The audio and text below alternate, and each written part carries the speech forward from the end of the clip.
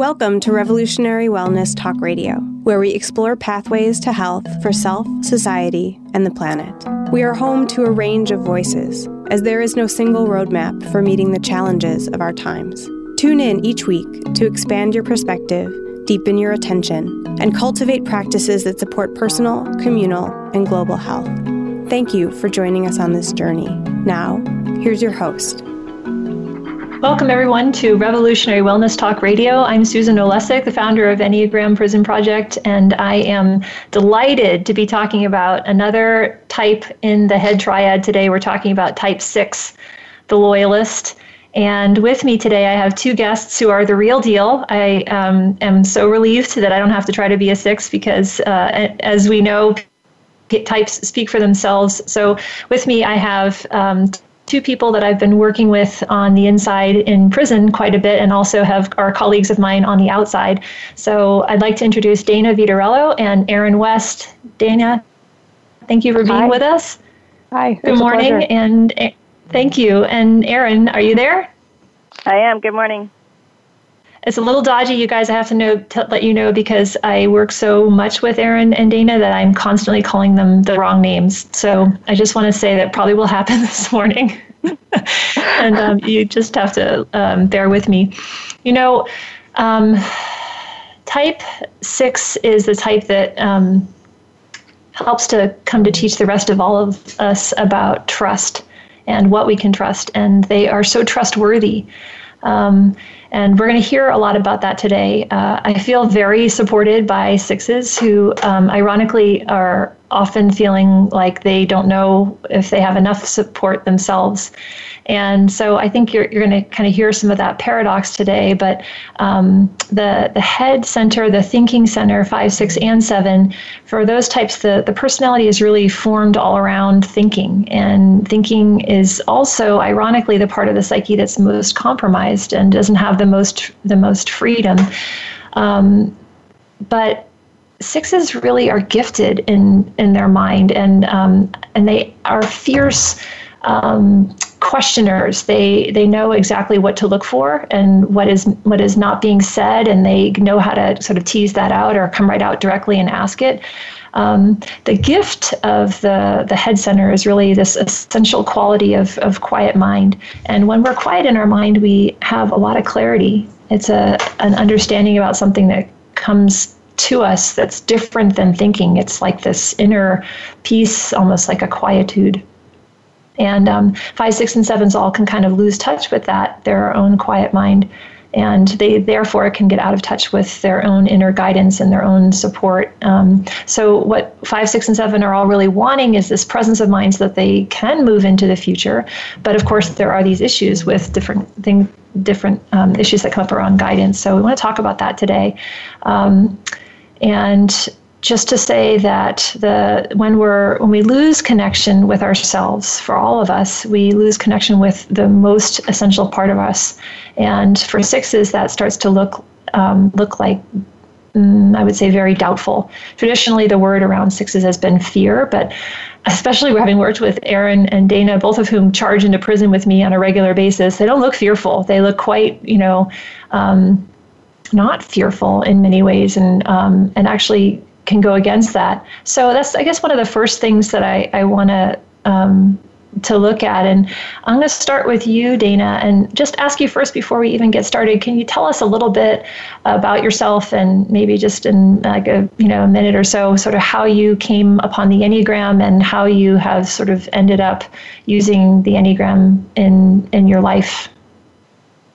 Yeah, I had a classmate maybe 10 years ago when I was in graduate school who was getting certified through the narrative tradition, the Palmer Daniels tradition, which we're all certified in. And I thought it was really interesting, and I kind of would continuously go back to the books and read, but I didn't really do a lot of work around it until, of course, as a 6, then almost 10 years later, I have all this education, and I'm like, I don't know what to do with it. Like, I was like, okay, cool. Like, I'm finally ready for what? And then I was like, it turns out I'm not ready. So then I went to get more, and I went to the Enneagram School of the Narrative Tradition, and I got trained there. And I really do think, although my education will never stop, like that was kind of the missing piece for me to really be able to step out into the world as like a more whole person, because I don't know if this is a sixth thing, if this is just a me thing, but a lot of the time it was like I kind of felt like a fraud. Like I had my master's degree in psychology, and I had coaching certification and a hypnotherapy certificate. Like I have all this education, and I felt like, and I was doing inner work, right? But a lot of transpersonal inner work. And so none of it was actually landing like in the personality. And the Enneagram brings in the personality piece. And anyone that knows me knows I like stuff really real. Like I like it, raw and authentic. And when I was getting certified, I met Enneagram EPP ambassadors inside, and they just shifted the whole course of my life. And I met Rick and you and all these people. And all of a sudden I was like, that's what I've been meaning to do. And all of this work that I feel like I've been struggling to get through, like all of it got me to this place. So like I can go inside and do this work, which I didn't know that that's what was happening. But once I met Victor Soto and Alex Senegal and you guys, I was like, oh, that's what all of this has been preparing me for. So the Enneagram has really allowed me to see myself more clearly, which is, I think, important for all of us, but especially as a six, like I don't really want any surprises. Especially within myself. Like that would be terrifying. So it's helped me unearth parts of myself probably more than any other system or modality, or it's more of a map than a system. But anyway, it's amazing. That's an awesome introduction. Thank you so much for that. And I just want to say right off the bat that everything outside of ourselves is an aspect of ourselves. So these people that you've seen that look like so much of the real thing that you want to go and do and engage with in the world are, of course, a reflection of you. And that's why they resonate with you so much. So I want to just push pause for a second and bring Erin in the same way. I have the same question, if you could, just to help us to get to have a little introduction of you and who you are in the world. How is it that you came upon the Enneagram, or how did the Enneagram come upon you, and how do you find yourself working with it in the world? Sure. So I found out about the Enneagram about, I'd say, almost 25 years ago, and a friend of mine had invited me to a weekend-long workshop about it, and I'd never heard of it, and I was really going through quite a deep depression at the time, so I was up for anything that anybody thought might help. And so I went, and it was a panel workshop, and when the sixes got up there and started talking, I immediately felt this, oh my God, I have found my tribe. There are other people that, well, at the time I thought were crazy, but I now recognize it, that this is just our type. But it really, it hit home so much that I really started to, just get as much knowledge as I could about it, books and workshops and things. And I really just used it as a personal tool for years. And, if family or friends were interested, that was fine. I would talk about it with them. But it wasn't until, I guess it was about a year and a half ago, and I've been volunteering at San Quentin for almost 4 years, and I saw one of the inmates that was in one of my groups carrying around the Wisdom of the Enneagram book, and I literally ran up and cornered him and said, "What are you doing with that book, and where did you get it?" Not in an aggressive way, just a curious way, but and he told me you don't have to worry about inmates and sorry, you don't have to worry about inmates in prison. You really have to worry about crazy Enneagram people. That's right. That's exactly right. I think I frightened him.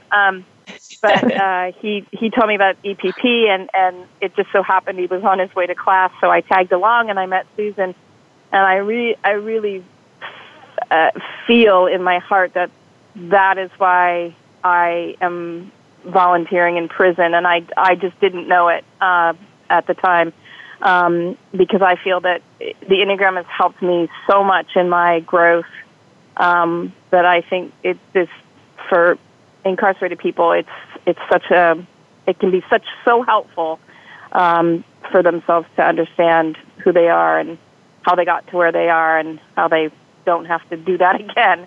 So. Yeah, well, thank you so much for that introduction. That really helps us to get a little bit of context. So, as you all know and can hear, we're working together quite a bit with the Enneagram already. But let's go into the type structure a little bit to help our listeners to understand how it works inside of a 6.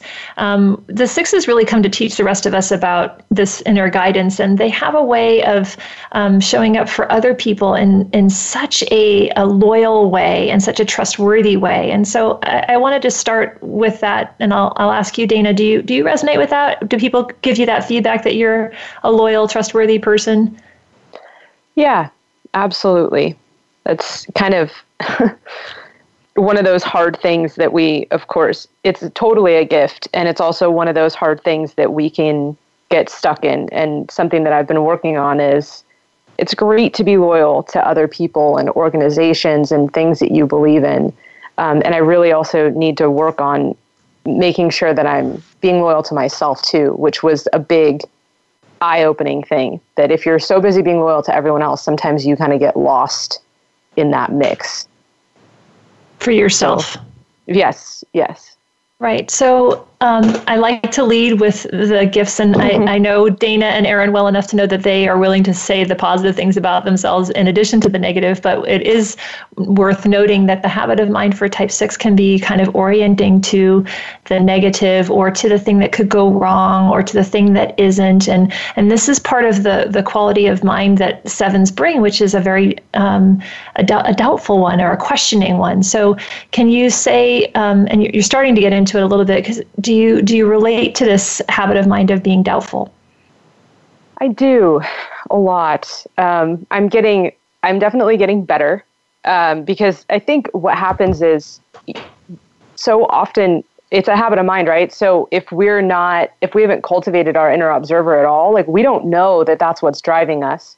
And I think that was a really interesting awakening, like kind of hearing like, oh, you're driven by doubt. And at first it was like, no, I'm not. And then it was like, oh, crap. Yeah, I am. Wow, it's there all the time. It's everywhere.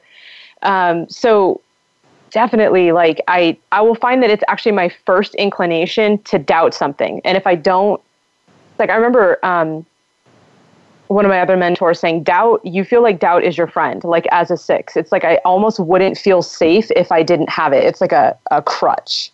Mm-hmm. So I don't let it drive me anymore necessarily, but like if it's not there, I almost get a little panicky, like what's wrong? Like why isn't there at least a little bit of skepticism here?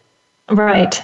How about you, Aaron? I want to bring you into the same question. First of all, do you find yourself to be a loyal person? Do you get that feedback about yourself in the world? Yes. Yes, I would say fiercely loyal. Almost, and like Dana, like sometimes loyal to a fault, but it's one of the things I like most about myself, because I do really feel like if you're in my corner, nothing, I will be there no matter what. I'll do anything for you. Like I got your back no matter what. So, yes, I completely relate to that. Right. And the doubt part is related to this feeling like I can't trust things inside of myself. So when I lose connection with me, if I'm a 6, then I start to feel like I'm not sure how I'm going to move into the future. And 5, 6, and 7 are all trying to have enough inside of themselves so that they know where they're going. Like they want to have this internal GPS. But as we all know, when we lose that sense of ourselves, then it's harder and harder to have. So this doubt is sort of always looking for the exception or second guessing myself or looking for some other authority that I can trust because I need the reassurance and I don't have it inside of me. And so 6s are interesting. A lot of people come away from learning type 6 sort of scratching their head like, I didn't really get the 6. And I think part of that is because kind of whatever 6s are, they also aren't. And maybe you guys can help us to understand this a little bit. There's like this in Palmer Daniels, they call 6 the devil's advocate. So Dana, can I ask you about that? Do you relate to that? And why is that inside of you if you do? I definitely do. And I remember being on a panel for you, like, I don't know, maybe a year or a year and a half ago. And I was like, I'm total devil's advocate. And you were like, are you doing it on purpose? And I just instantly was kind of like, don't think deflated was the right word, but I was like, dang, that's a good question. Like, I really don't think that I'm doing it on purpose, but it's this feeling that before I would have said, I'm not a devil's advocate. I now understand that I am, but it's like, if I don't see the whole situation, it doesn't feel safe. So it's that thing, like, I don't really like surprises, right? I don't want them in me. I don't want them in you. I don't want them in the world. And I know that you can't not have surprises, but I feel like if I'm kind of advocating for whatever's not being addressed right here and right now, then we're having like a more whole picture of reality or of the situation or whatever it is. And if I'm not pulling up the whole situation, I appreciate the other person, even if it's a positive outlook, to bring up that other side. Like, whatever is not being seen, I want that brought into the light. And I think that's where the devil's advocate-ness arises in me, is just like, can we just acknowledge everything that is potential, I guess. And when something isn't acknowledged, it gives me really bad anxiety, actually.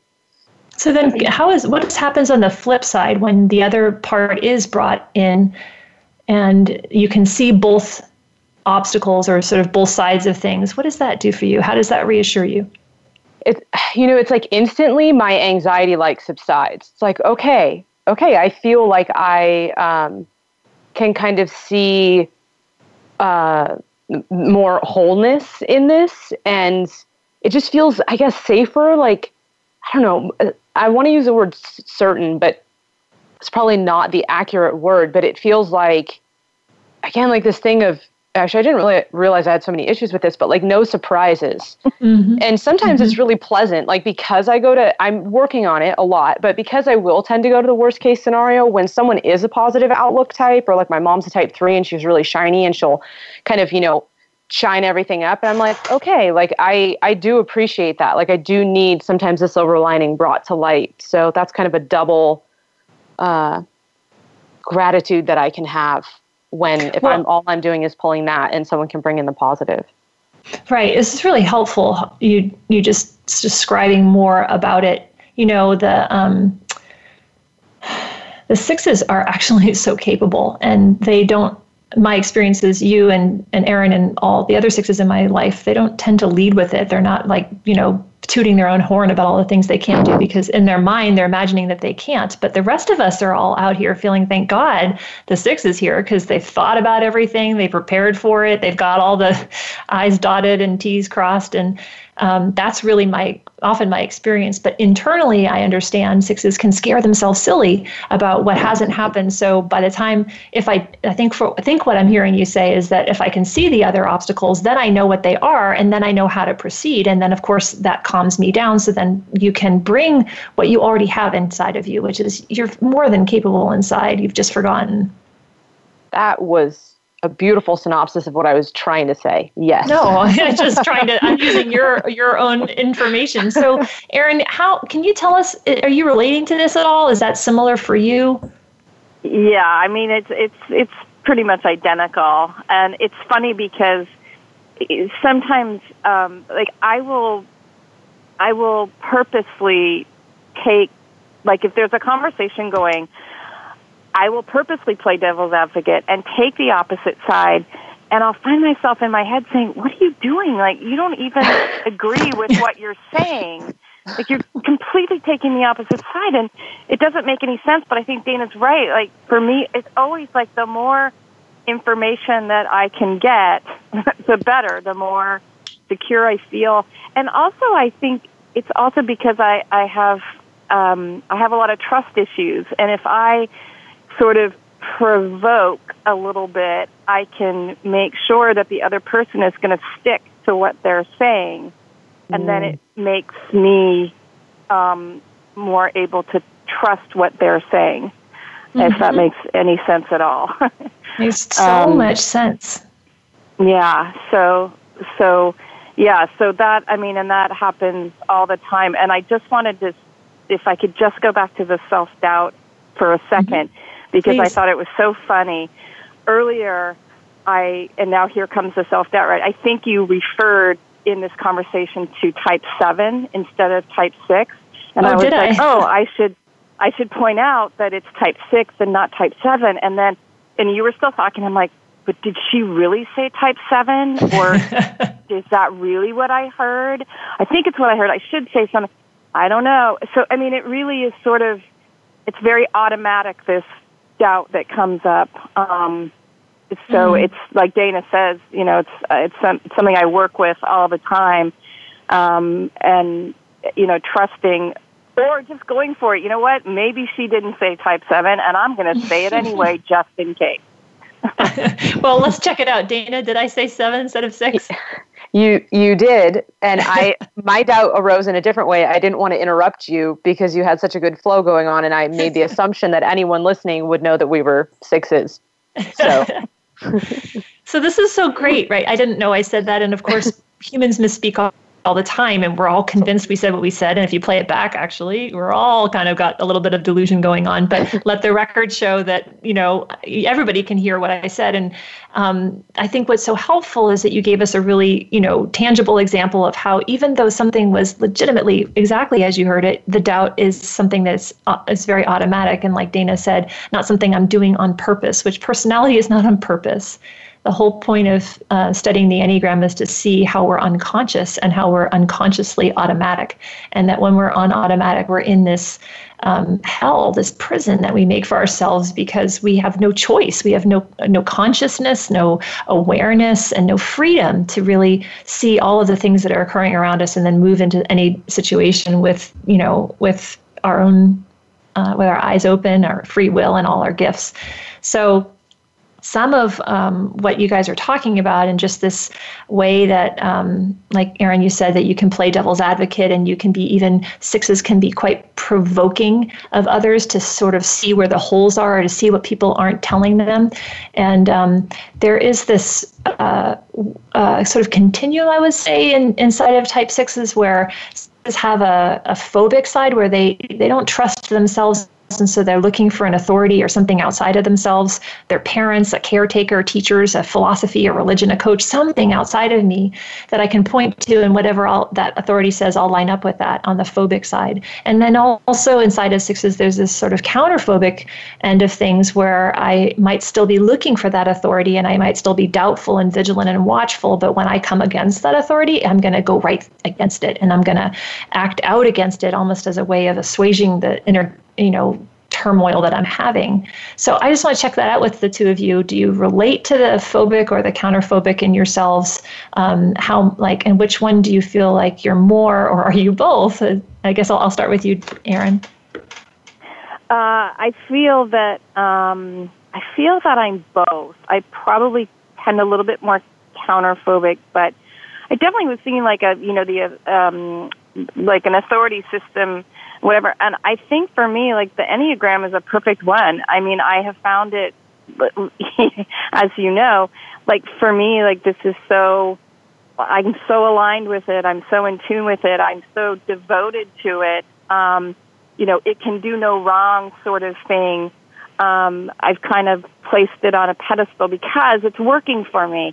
And then on the flip side, if there is an authority figure that is doing me wrong, quote unquote, then I will totally go up against it full force, and really not look like I have any fear at all. And I think you guys both know this example of, I used to work at an organization which I will not name, but the employees were not being treated very well, and a friend of mine said, let's band together and unionize. And I'm like, hell yes, let's do that.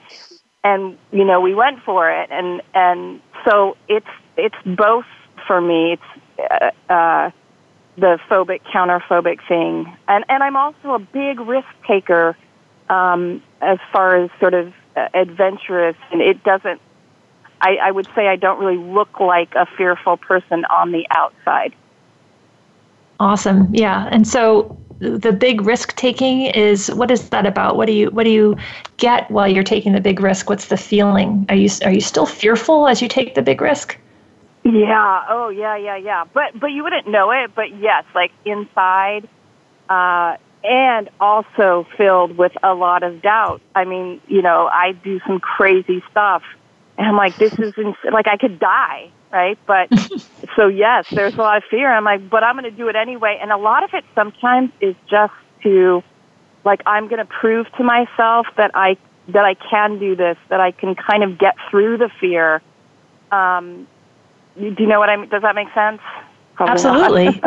Yeah, no, it absolutely does. We have about a minute and a half before we're going to take a quick break. So Dana, what about for you? What are you relating to in terms of the phobic, counterphobic, and how is that inside of yourself? Yeah, it's so funny because I get the spectrum and I hate the spectrum, and I just, I definitely, like Erin said, there are certain things that I can fall in line with. And I think part of the reason why I like the Enneagram and the narrative tradition so much is because the Enneagram is just a map. The system's not telling me that I have to do anything. It's really all my choice. And it also tells me that I'm the authority. Like, I'm the authority on my type, you're the authority on your type. So it's a system about owning our own power. And I really like that. And I think it's why it was the system that I was waiting for to kind of come into my life. But I do, like Erin said, I will fall into alignment with stuff like that. But I do a lot of like challenging. I mean, I think it's just like I'm constantly observing and being watchful, and I don't know. I think I'm more counterphobic most of the time because if I feel like something isn't the way that it should be, like I have to say something or I have to do something. And it's almost like I feel like I don't have control. I'm learning better now. I have a lot more control than I used to have, but it almost has felt like a compulsion to have to do something about it, to have to say something about it. And the minute, like Erin said, that I feel fearful, I'm not going to go and cower and hide. Like, I'm going to step up and I'm going to face whatever is coming at me, whether it's myself or another person or a situation. That's such a good description. I want to pick up right after the break where you're talking right here about this feeling your own empowerment and your personal power and giving it up. Okay. So we'll be right back.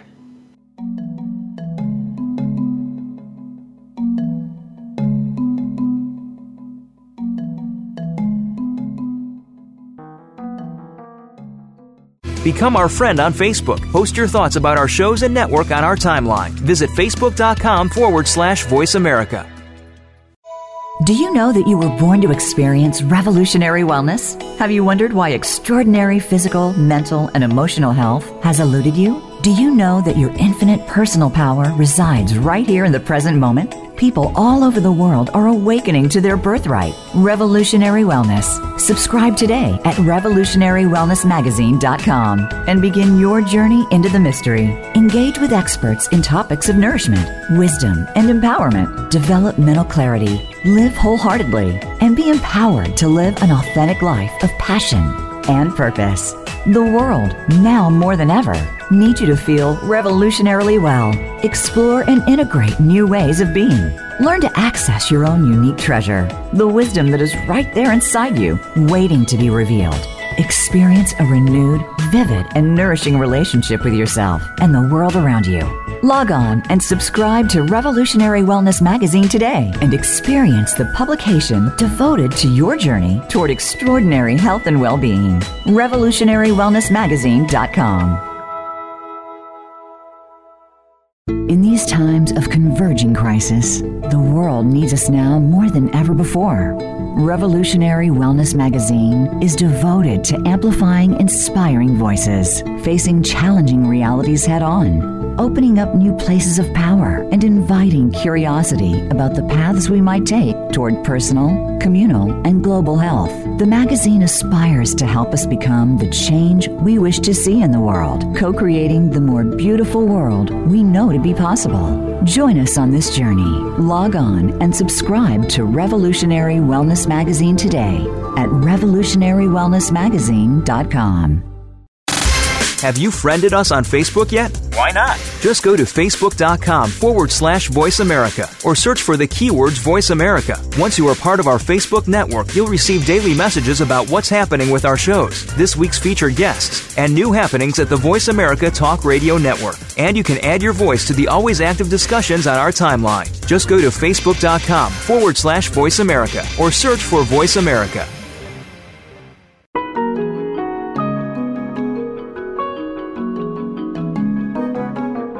You're listening to Revolutionary Wellness Talk Radio. Our hosts are clinicians of mind and body medicine and lifestyle change. They are writers, activists, educators, and change agents. You can reach the show and our hosts at experiencerevolutionarywellness.com. Now, back to our show. Welcome back to Revolutionary Wellness Talk Radio. I'm Susan Olesic with Enneagram Prism Project, and I'm talking to my two guests, Dana Vitarello and Aaron West, about being a type 6. And I want to pick up where we just left off, Dana, with talking about how the Enneagram is a system that is about self-empowerment. And interestingly, it's a map, like you say. It also reflects us back to ourselves when we give up our own personal power. And I think I know that's why we're all studying it and why we're all endeavoring to teach it.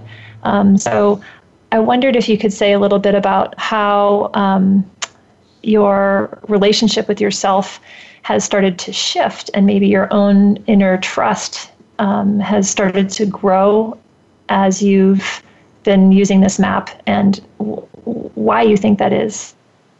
Yeah, that's a great question. For speaking, and come on in afterwards, Aaron. Okay.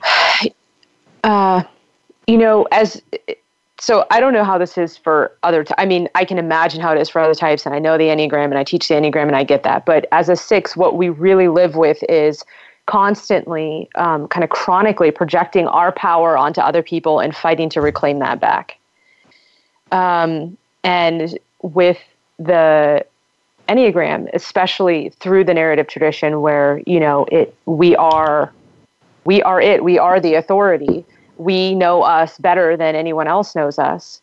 It has really allowed me to kind of settle into yeah, wait, that is what I'm feeling. Like, Aaron was saying, like, even the most trivial things we might have crippling doubt around. And so to kind of constantly have this being reaffirmed, which Enneagram Prism Project is huge on this, like, these are your gifts. Like, and until you can own them, like, we're just going to keep reflecting those back to you, because those are in you. Like, those are inherent in you, and like, those are yours. Like, almost like those are your birthright. Right. And, go ahead. I just want to jump in. I think this is why I think it made so much sense to me when Aaron was saying that the Enneagram system can be my authority, because we do really see the math and the sacred geometry and the, profound psychology in it. I mean, it is really unbreakable. That system is so, so reliable. I'm not a 6, but I find the same assurance in it. So then we know that thing is true. Mm-hmm. And so that thing doesn't change. It can give me a real, finger hold, like a cornerstone somewhere in my life. Is that true? Yeah, it's true for me. How about you want to say more on that, Aaron? Yeah, well, yeah, it's true for me too, and I think because it is it's such, map is a good word. For me, it's such a trustworthy system, and again, trust being a big thing for us 6s. That I can pay attention to what the Enneagram is showing me about myself, and in trusting that, it gives me leverage to when my doubtful thoughts come up now, and I mean, I've been studying this a long time, but I can recognize them as just that, right? This is just some doubt coming up, and it doesn't have to rule my life, right? As Dana said, our doubt can cripple us, and it has many times in the past. And when it starts to do that now, I can recognize it as, this is just what's happening, right?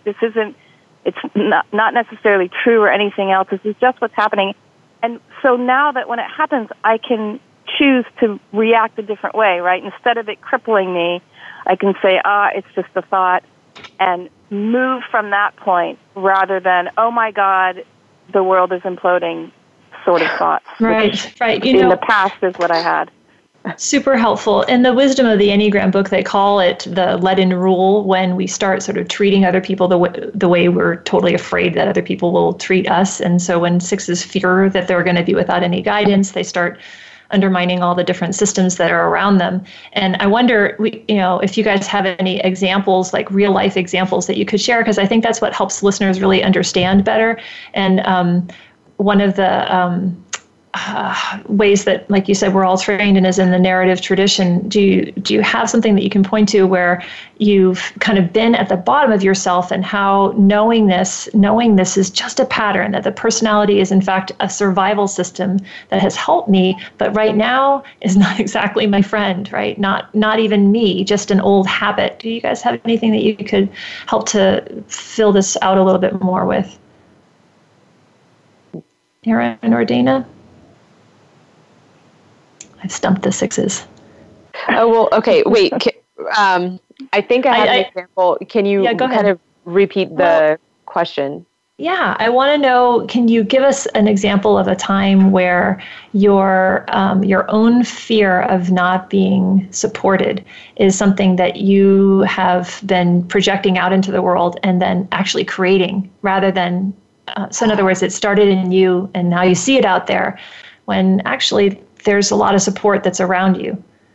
So I will say this, that about 10 years, when I was in grad school, I wrote a paper on projection, and I didn't know that was our defense mechanism at the time. And I know that everyone uses it, but we're like masters at it.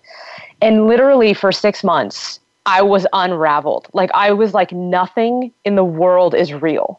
And in a way that's true. But like for a six to really like go so deeply into that, like our defense mechanism, and say, oh my God, everything that I'm doing every minute of every day, because at the time I was pretty unconscious, like, is not real. And I now need to reclaim all that and own that back, that like, that's all my crap, was like really shattering in a really good way. And so what I will find myself doing but not acting on is, if I'm feeling really stressed out, I will start like this story that it's like starts in like whispers in my head of like, you don't have support, like other people have support and you could use more support, and what you need is this and what you need is that. And I'll pull back and sit with it. And I'm like, that is so not true, right? That is literally just the old story that was probably never true, repeating itself and repeating itself and repeating itself. Because when I pull back, I see I have what is like unfair, unright amounts of support. Like, I have support from people where like, I don't even believe that I'm worthy of the support that I have, of the people that have been willing to mentor me and take me under their wing. And I mean, so I don't necessarily act on that because I'm self-aware enough now to like understand that it's just BS. Like, it's not true. But 10 years ago, I probably would have acted out on it and like burned major bridges and then had to try to do some recovery. But it still pops up like that if I'm really stressed out or really tired or whatever, that, I don't have support and I need more support. And when I pull back and do a reality check, right? Like, what about this story is true? Like, nothing about that story is true. I have a ton of support. Not only can I hold myself, but I have my family and my friends and my bosses and my mentors. I mean, like, so many people in my life. So that's a way that for sure pops up for me. But like I said, I'm like, and like Erin said, to sit with it and be like, this is just a thought. This doesn't mean it's the truth. Very helpful. Something that you're pointing out, Dana, that's true for all of us is that as we start to see what these aspects are of our personality structure, I'll call it, the things that we put around our heart to armor ourselves up so that we don't have to feel the pain of not being connected. When we start to chill them away just by naming them, like you knew projection was something to write about, but you didn't know that it's a central way that sixes literally do protect themselves by seeing my fearful things out in the other people. Then I can hate those other people and systems and things that are so untrustworthy and not necessarily have to realize that that's me or an aspect of me. This is the human condition. We all do that. And so, as you said, when we start to break them down, we start to feel a little disoriented, even confused. It's a messy time. But then if you can stay with that, if you can tolerate the sort of the presence that seeps in when those cracks are made around it, then we start to get a profound amount of guidance, and we can start to remember all the ways that people have supported us. So I thought that was really a good illustration of that. Erin, anything coming up for you as you're listening? Yeah, and I was hesitating because I'm going to give you an extreme example, and I've actually never told anybody this before. So let's say well, it's just the three of us and all our listeners. So when I was in college, I got this idea in my head because I was raised in a fairly strict family, and I was a good little girl, and then I went to college, and I was this wild child. And I got this idea in my head that my father had hired spies to spy on me and report back to him my behavior, right? And I don't even know how I got that in my head, but this is what came into my head. And I was convinced, like, I would walk around looking at people looking at me, like when we talk about projection, like looking at people looking at me and projecting on, oh my God, they're spies and they're spying on me and they're watching every move. I mean, crazy stuff, right? I mean, thank God I can recognize it now. It was nuts.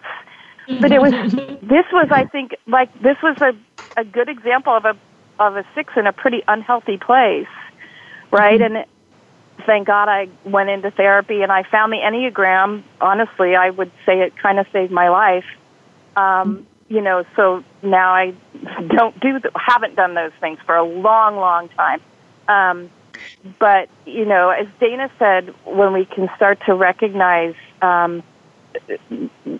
support that we do have, I think it's really valuable for a 6 just to, you know, in any, like all the thousands of people who made my phone that I'm talking on right now, right? So just in little ways, and then we can come to the big ways in which the people who love us support us every day and stuff. So, yeah, so anyway, welcome to my unhealthy world as a 20-year-old.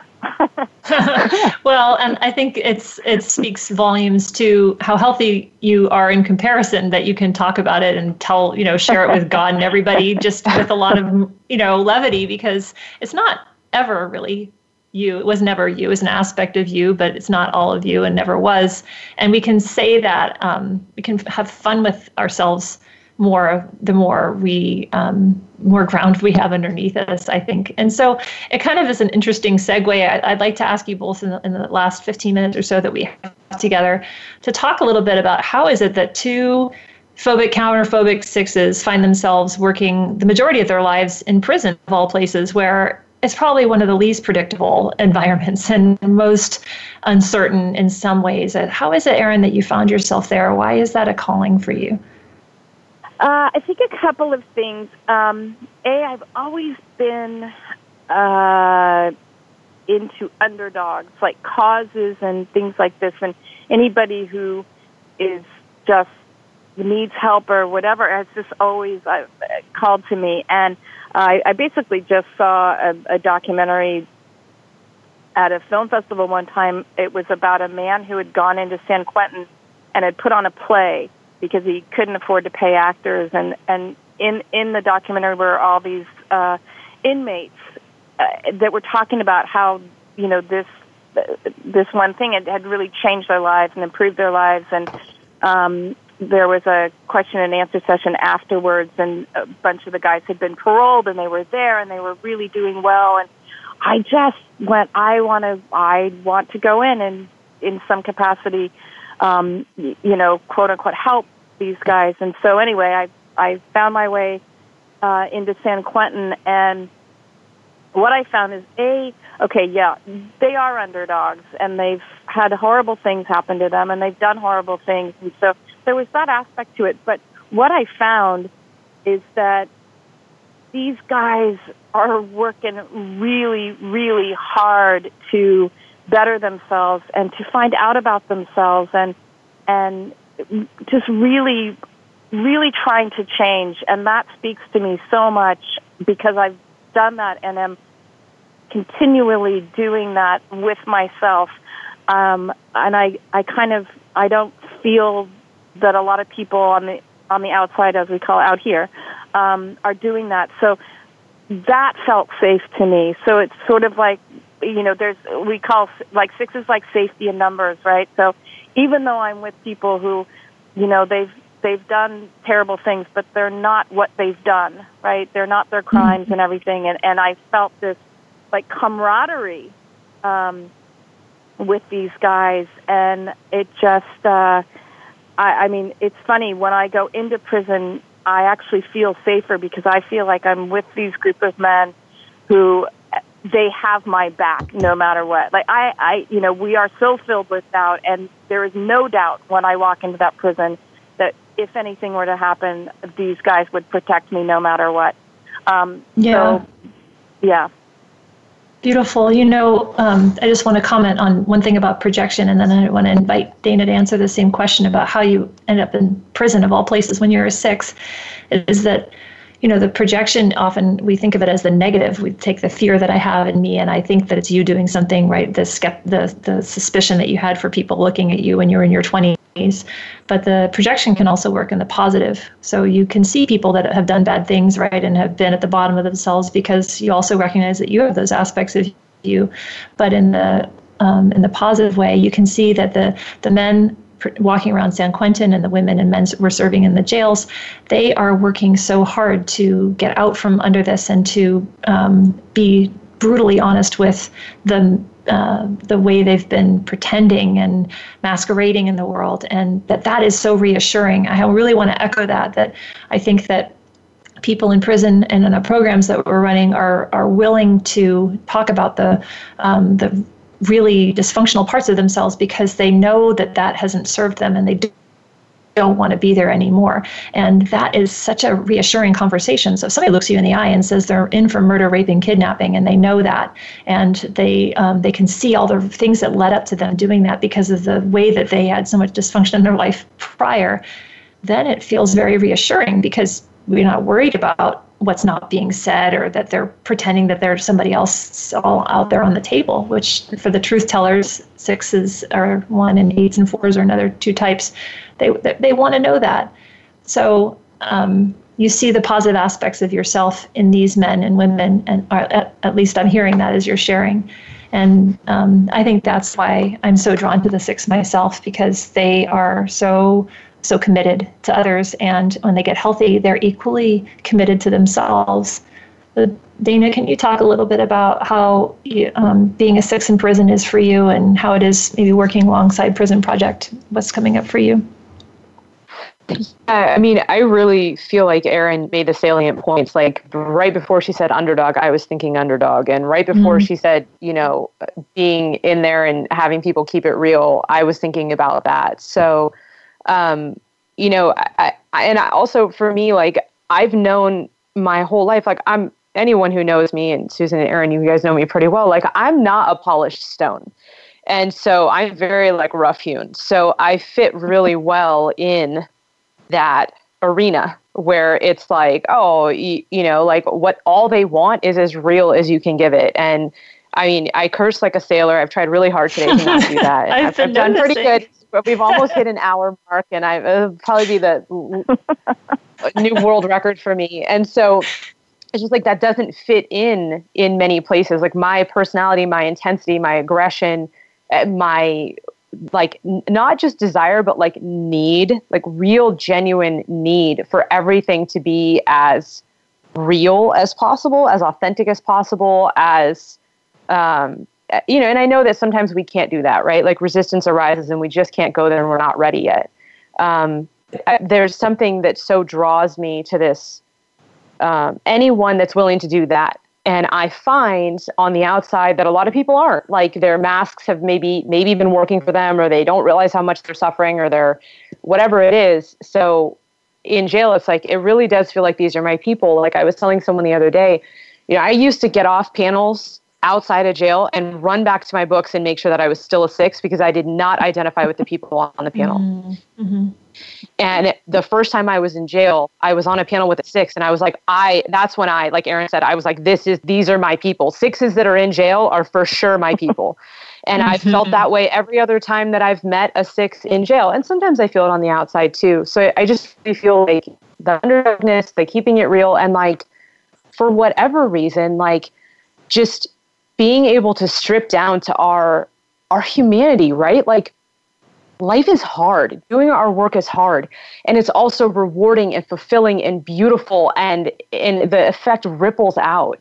And so being with a group of people that want to do that, and where I actually have to do that to be able to be with them and hold that space and be one step above is literally my dream job. It hits every requirement that I could ever think of. I can swear, I can wear jeans. We're keeping it emotional, real. Like I am encouraged to bring myself fully to it. I mean, everything that I could want is doing this work inside with these men and women. I feel that from you. I feel that from both of you. I want to, we have just a few more minutes, and I want to touch on this point. When we start studying the Enneagram, it's really easy to sit on a panel and say, these are all the neurotic things about myself. It gets a little easier, especially when you're on a panel with your peeps, to laugh at the parts of yourself that are so dysfunctional and crazy. But that's really just the beginning, because the work is about accepting all of ourselves, and that includes the positive. And as we said in the very beginning, 6s can orient to the negative. So I have really seen both of you step up to the challenge of your enoughness, of your trustworthiness, of your competency, of your loyalty, of your kindness and your gentleness. So I'm asking a hard question at the end here about what are the things that you've come to appreciate about yourself in light of the Enneagram and maybe the work that you're doing either in teaching it or in the community where you're working. Is there anything that you can say to the people that are studying themselves, particularly the 6s, who may be more comfortable in the negativity, the angst, the doubt? Either one of you. I don't want to put one of you on the spot. Who's first? Dana, you're first. Erin. Okay. Well, we both call the other person. Well, something that I've realized is it's actually kind of a really delicious feeling to settle in with the fact that we're not as horrible as we try to convince everyone that we are. Mm-hmm. I have a really good friend that was like, she's a 7, and she's like, you're so funny. She's like, your thing is like, don't hire me, but if you did, I'd actually do a really good job, right? Like, we're constantly underselling so we can provide, ideally. And so I think really settling into the fact that like there is a lot of good stuff there. And one of the things that I've really realized that I actually thought that I did not have the capacity to do, that the Men and Women Insider and you and everyone else with EPP and doing all this work, is I've realized I have a great capacity to connect with other people and hold the space through the tears or the anger or the happiness or whatever that is, and really, really, really feel into what they're feeling and where they're at and how this is for them. And I actually thought like I didn't have that capacity. Like, not that I wasn't good at it, thought that I thought I couldn't do it. Like, it was like there was something wrong with me and it wasn't there. And so doing this work has really, like, it's been probably more of a healing process for me, maybe, or as much as it has been for the men and women inside to this point. So really being able to settle into the fact that as 6s too, we can really feel into another person and where they're at and hold that space is, like, I would encourage any 6 to lean into that. I think that's really, really helpful. And I think that as the truth tellers who want the real deal, it's equally important to say, I am good, I am kind, I am all these things that I've told these stories for years about ways that I'm not. So, Erin, what are those places inside of you that you've fallen for that may have taken you by surprise that you're now leading with more than ever? Yeah, I think as a 6, it's so natural for us to go to the negative, and I was realizing it's hard. It's easier to hear negative feedback from other people, right? So I think a lot of my work, and Dana, you're right. I mean, one of the great things about the Enneagram and the Enneagram Prism Project is this continual learning about myself, right? I'm always picking up new stuff, and it's just, I love it, and it's fascinating. But like, such a big piece for me is being able to, like, take in when people say good things, and when people appreciate me. And in prison, these people are so appreciative of everything that we do, no matter how we feel like we don't do much at all, like we're just doing our thing. And they're so appreciative, and, and so when they say, you're making a difference and thank you and stuff, it's difficult, and it's a lot of work, but to be able to take that in and then acknowledge in myself, okay, you know what, that's true. I am good, and I am doing a good thing, and I am kind. And so I think it's a lot of work, but it's good work, especially for sixes, because we do tend to focus on the negative. So, and you know what? And then when I get real honest with myself, like, that feels good. That's nice. That's nice to be told that, right? That does feel good somewhere inside. Right. And it's equally reassuring to me as a colleague with a six and relationship that you can own the good things, because if you can't, then it's sort of we're how much truth are we really telling, right? Mm-hmm. And so this is the place I want to end with everyone who's exploring their type and the Enneagram, is that this is a system of freedom, and it is so familiar for many of us, particularly the ones and sixes, and to be in the difficulty and in the struggle. Other types can be in the struggle. There's a real beauty in being able to own all the parts of ourselves so that we can actually be completely free. That's the goal. And being willing to be with our own lovability, which is a lifelong journey. So I really want to thank you, Erin and Dana, for being here in support of me and of the Enneagram, and especially of the work of Enneagram Prison Project. You two are an enormous gift, and I'm very grateful. Thank you. Thanks, Susan. Thank you. Thank you, everyone. This is Susan Olesic with Enneagram Prison Project signing off for Revolutionary Wellness Talk Radio. We will see you next week for our final episode of Type 7, the Epicure. Thank you for listening.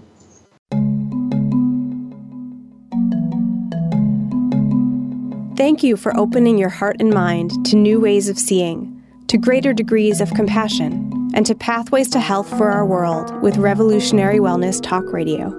Join us next Thursday at 2 p.m. Pacific, 5 p.m. Eastern Time to expand your perspective, deepen your attention, and cultivate practices that support personal, communal, and global health on Voice America's Health and Wellness channel.